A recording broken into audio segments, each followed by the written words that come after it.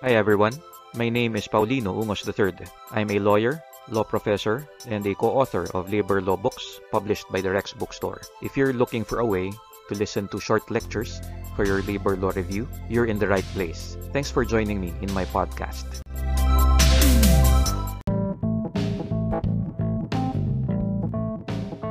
Adamson University Faculty and Employees Union versus Adamson University. O was a professor and the assistant chairperson of the Social Sciences Department of a university. On the 5th of September 2014, the university received an administrative complaint filed by a student against Professor O. The student claimed that Professor O abused her and accordingly violated the university's code of conduct. According to the student, she encountered Professor O as the latter was about to enter the university's faculty room. She held the doorknob on her way out of the office while Professor O held the opposite end of the doorknob. When she stepped aside, Professor O allegedly exclaimed the words, "Anak ng pi," and walked on without any remorse. The student claimed that she experienced emotional trauma from Professor O's conduct. The university thus charged Professor O with gross misconduct and unprofessional behavior. The university eventually dismissed Professor O after complying with the requirements of procedural due process. Professor O then proceeded to file a complaint for illegal dismissal against the university. Professor O denied that he unjustifiably and angrily yelled "Anak ng pi" at the student. He pointed out inconsistencies in her testimony, arguing that he was in his classroom and not where she had claimed when the incident happened. In any case, Professor O insisted that he had no motive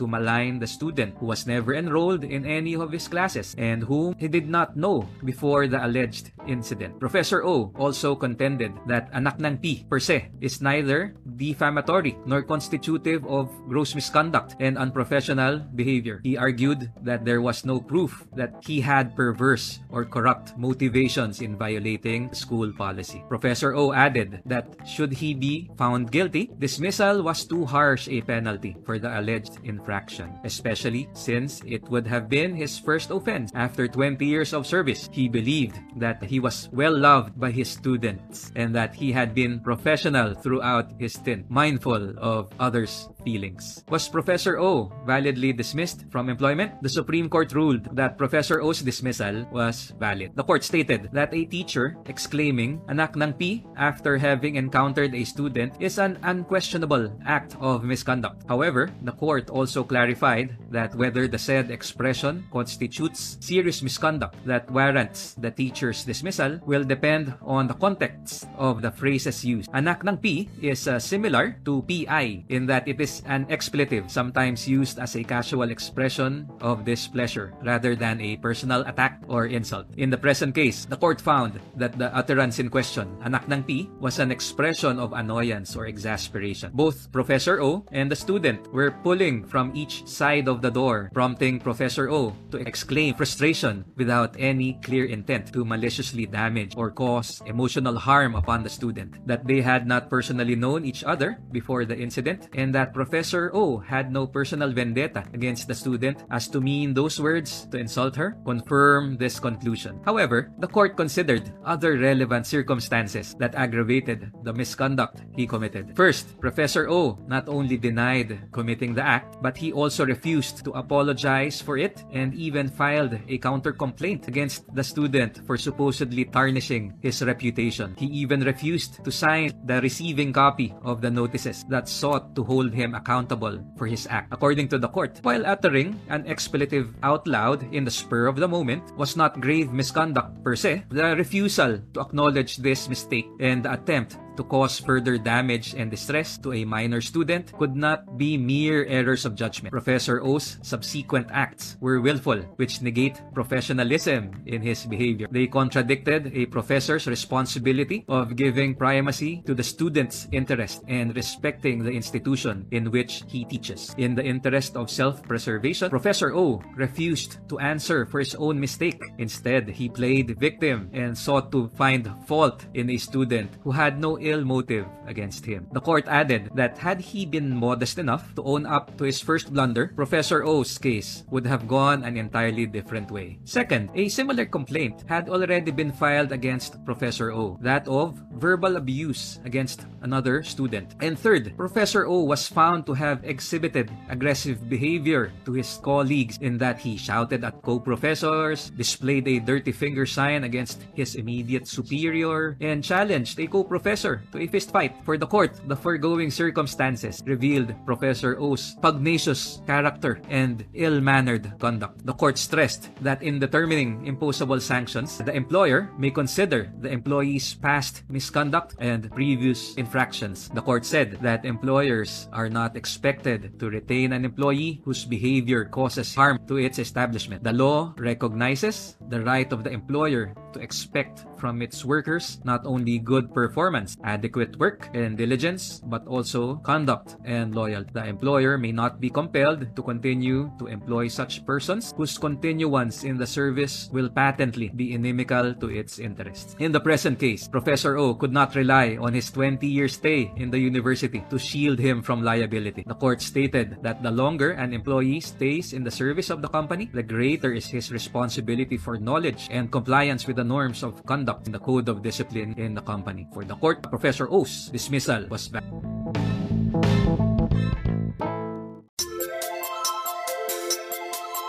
You've been listening to Paulino Umos III's podcast. If you found this episode helpful, please share it with at least one classmate you know. Thank you again. Have a great day.